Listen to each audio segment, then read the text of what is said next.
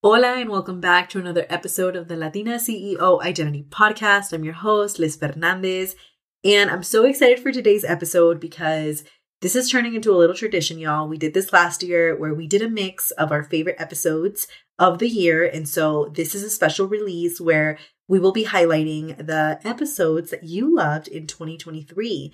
And so if you didn't listen to last year's, we did it in 2022 as well, and it was episode 28, so you can refer back to that one. But for today's episode, you'll be hearing a mix of your favorite episodes of the year, which include some topics around unlocking your Latina CEO identity and overcoming imposter syndrome, creating a six-figure entrepreneur identity, embracing multiple identities as a therapist turned coach, and your job is changeable, but your health is not.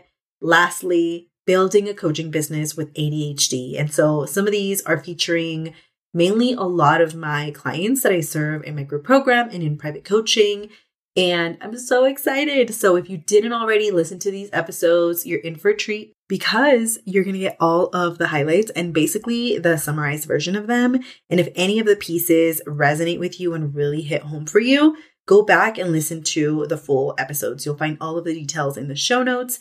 And before we dive into the episode, if you know that you've been wanting to work with me one-on-one, I invite you to schedule a consultation call with me for one-on-one coaching. If you know that you want to go full-time into your coaching business this year, you want to be a full-time coach, you want to get your business to the next level, you want to start booking out your services, come and work with me inside of one-on-one coaching. I invite you to schedule a call with me. You can find the details and pricing in the link in the show notes. When you click on the link, you'll schedule a call. It'll redirect you to a form. You'll find all of the details there. We'll get on a call and see if we're a good fit for us to work together. So I'm excited. I have openings for Q1 of the year. You can book your call and we can have our start date be in February or March.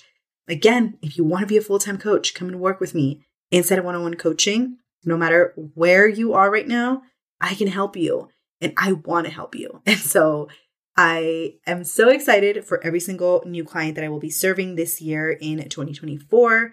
Future clients, I cannot wait. You do not even know what this year has in store for you, okay? You just got to decide that you are going to take the action and you got to be committed to the process. And if that's you and you are ready to do the work, you don't want to keep waiting and keep prolonging going into full-time entrepreneurship and becoming a full-time coach, can't wait to serve you inside of one-on-one coaching.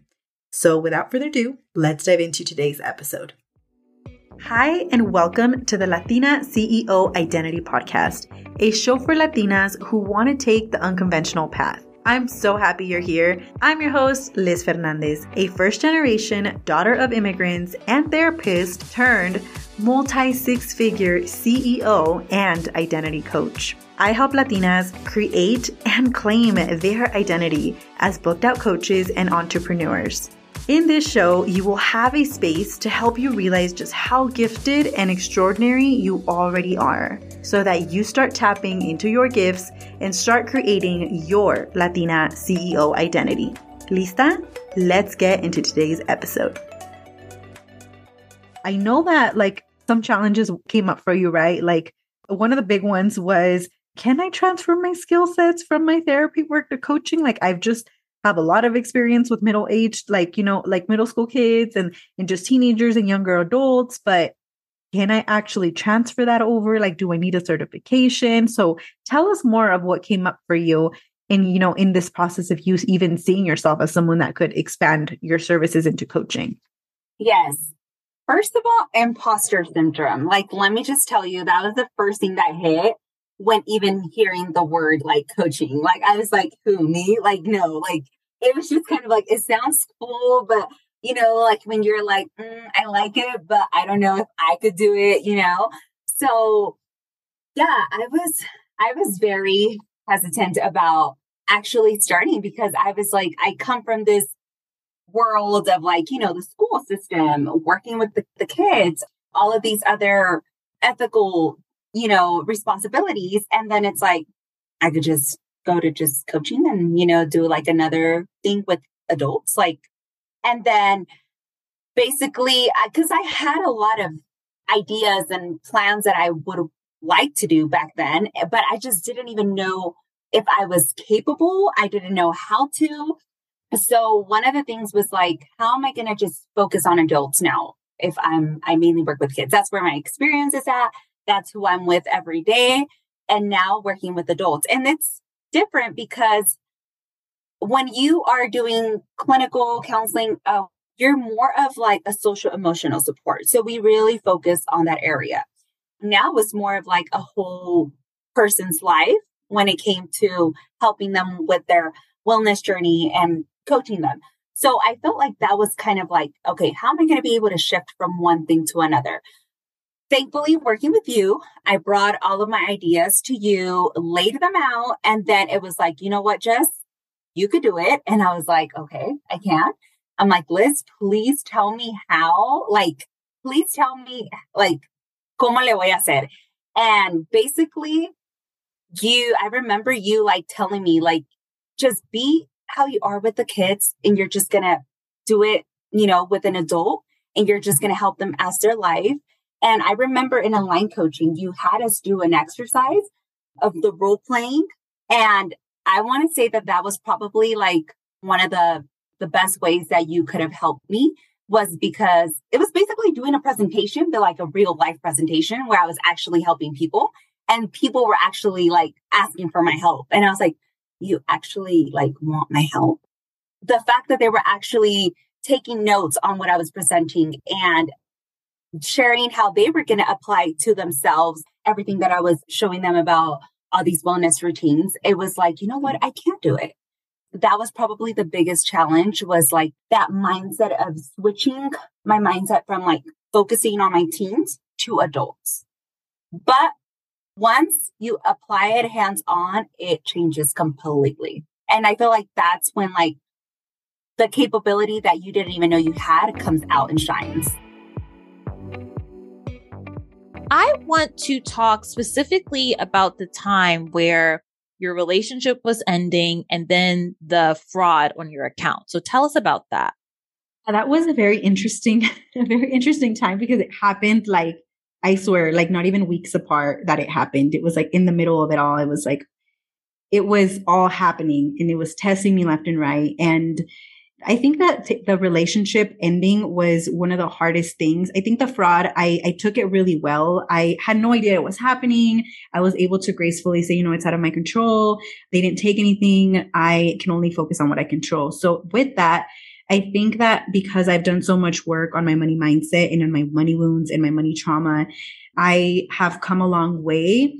And because I know myself and I know that if everything was taken away, I know that what I can create and what I'm capable of. And I'm so in my identity as CEO and an identity and business coach that if everything were to go away, I would figure it out. And I don't think I had that type of certainty prior to joining the mastermind.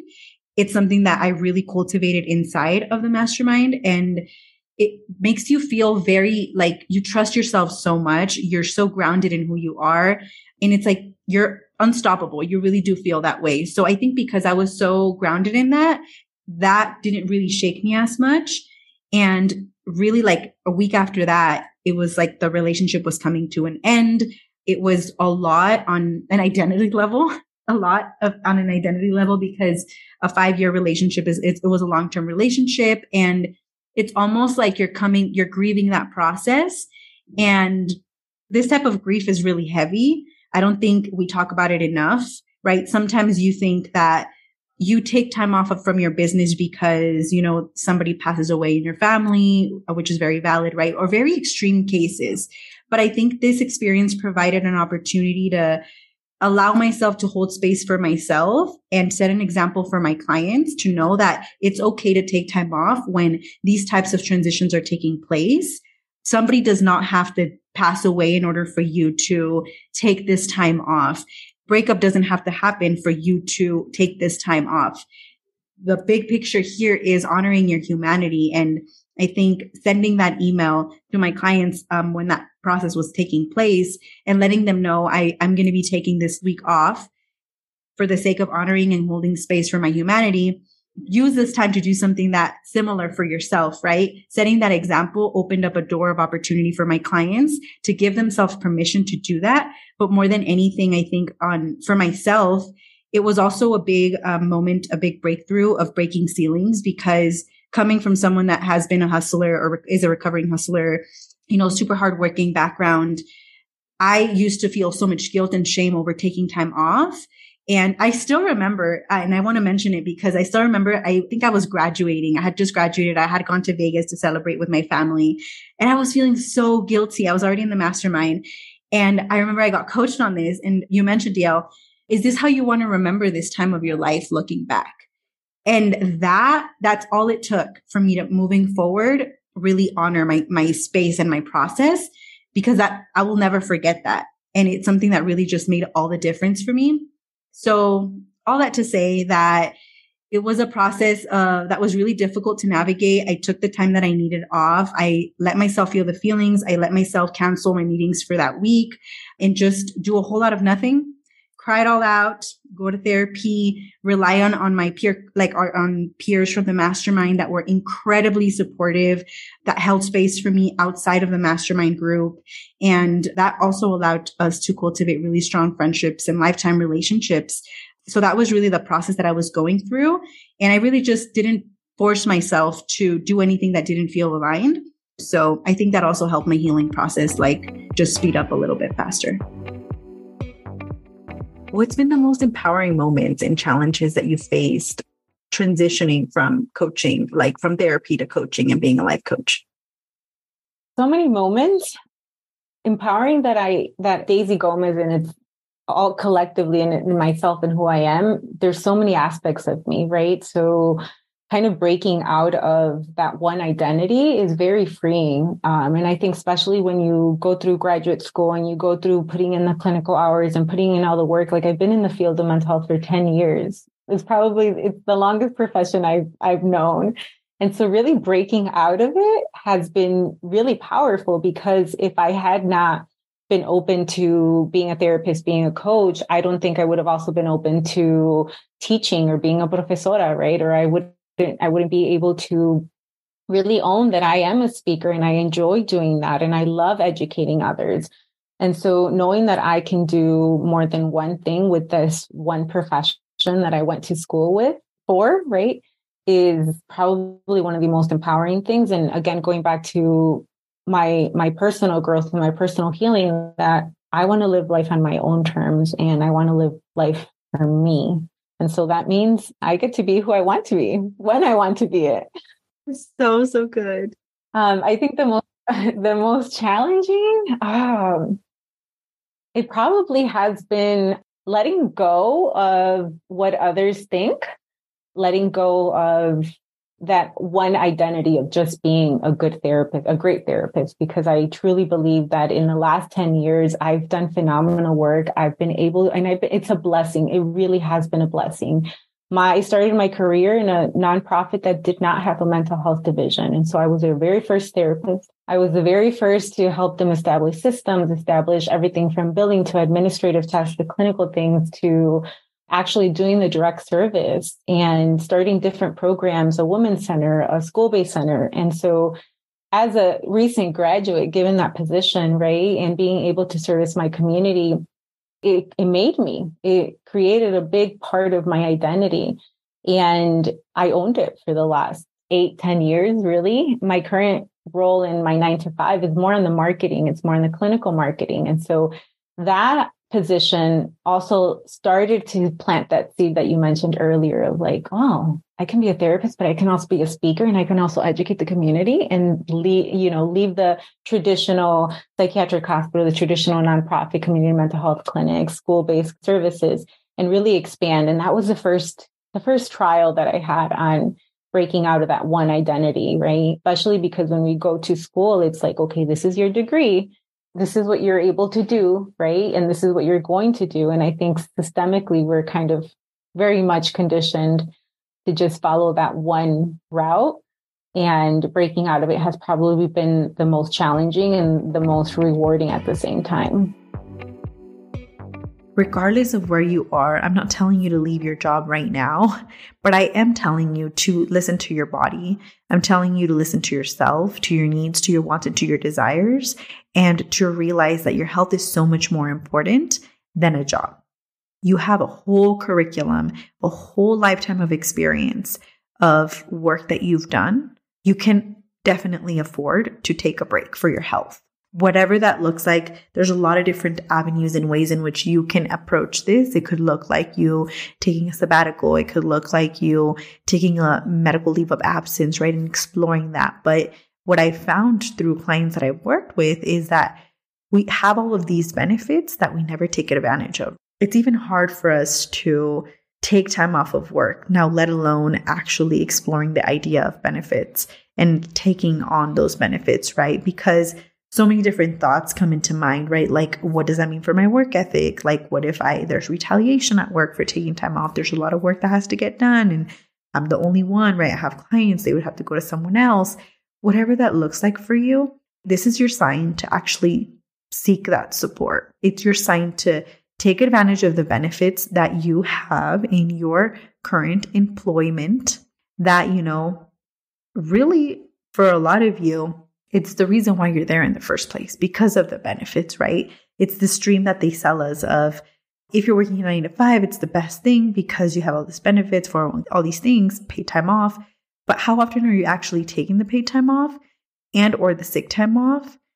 And how often are you taking advantage of the benefits that you do have? And if you do, that's amazing for you. But there's a huge population of us that actually don't take on those benefits. And again, I see it over and over again with like my clients, where if they injure themselves at work, they have a hard time even taking the time off because of an injury that happened at work, and or advocating for themselves and having to prove themselves to HR, whatever that looks like.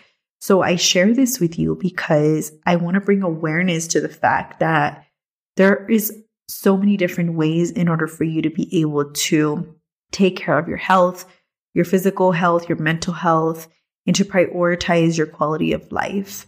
And I want you to know that you are so much more than your job and the identity that you hold in your job. And it is not too late to take advantage of these resources that you have in front of you. And if your goal is to eventually leave your 9 to 5, then I just want to offer that you start looking at the things that you need to put in place so that you can make that a reality, so that it's no longer just a dream of one day, but it's actually something that you can take action on. And to start bringing us to a close, I want to offer, that sometimes we find that taking these breaks or taking this time, we make it mean a lot about us. And when you take a step back, I really want you to lean in, right? I want you to lean into the biggest fear that you have when it comes to prioritizing your health over your job, right? And whatever thoughts are coming up for you, I want you to write those thoughts down and actually lean into that, right? Because I think it's for us, we struggle a lot with this whole idea because, it feels like a risk. Like, what if, I lose my job and I don't have a stable income coming in, or whatever that looks like for you? I really want you to know that you owe it to yourself to put yourself first, to put your health first.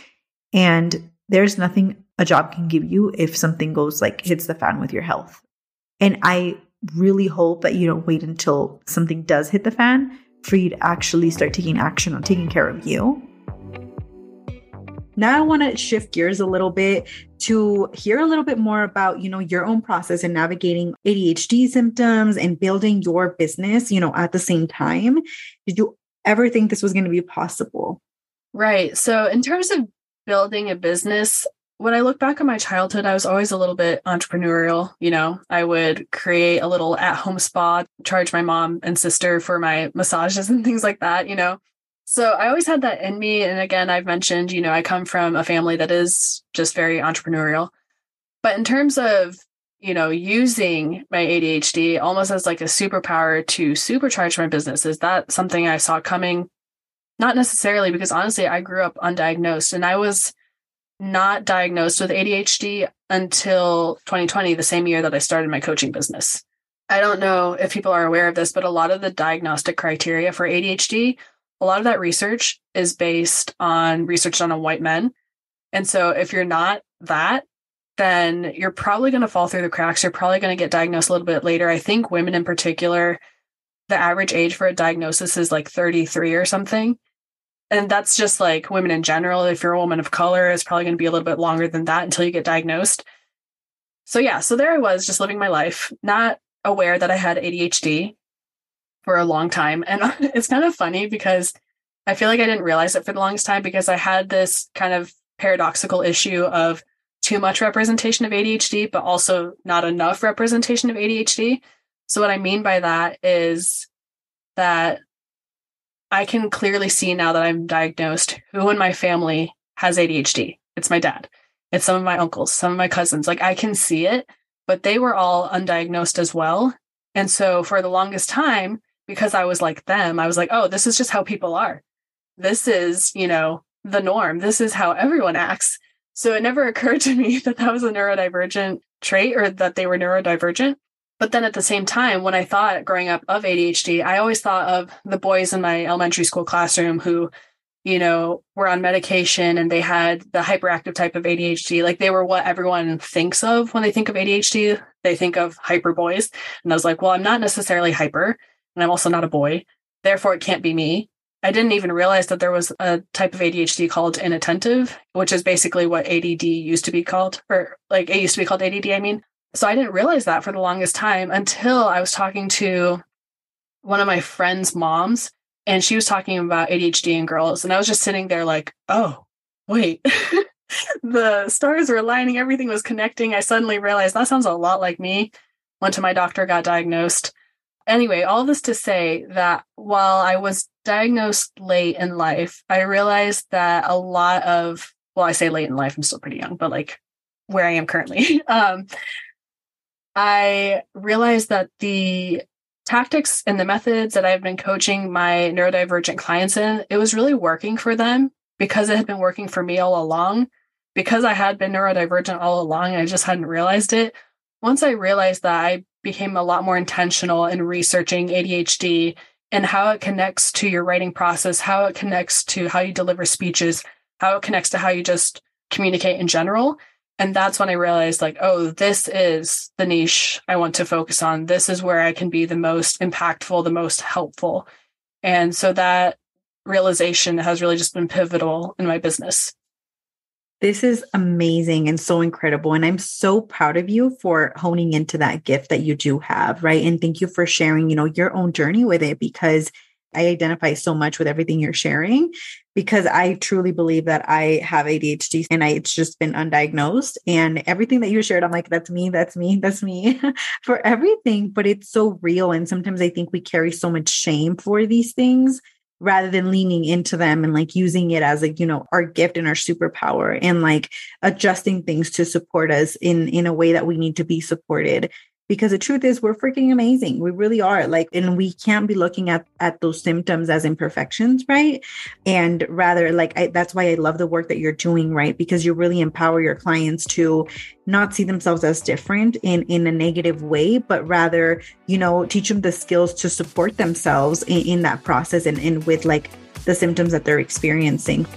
If you took value from this episode, make sure to subscribe, rate, and review the show. This will help other Latina CEOs find us. And if you're excited about this podcast, I invite you to take a screenshot and tag me on Instagram at Life with Liz. That is LIFEWITHHLIZ. Mil gracias por estar aquí, and I'll see you in the next episode.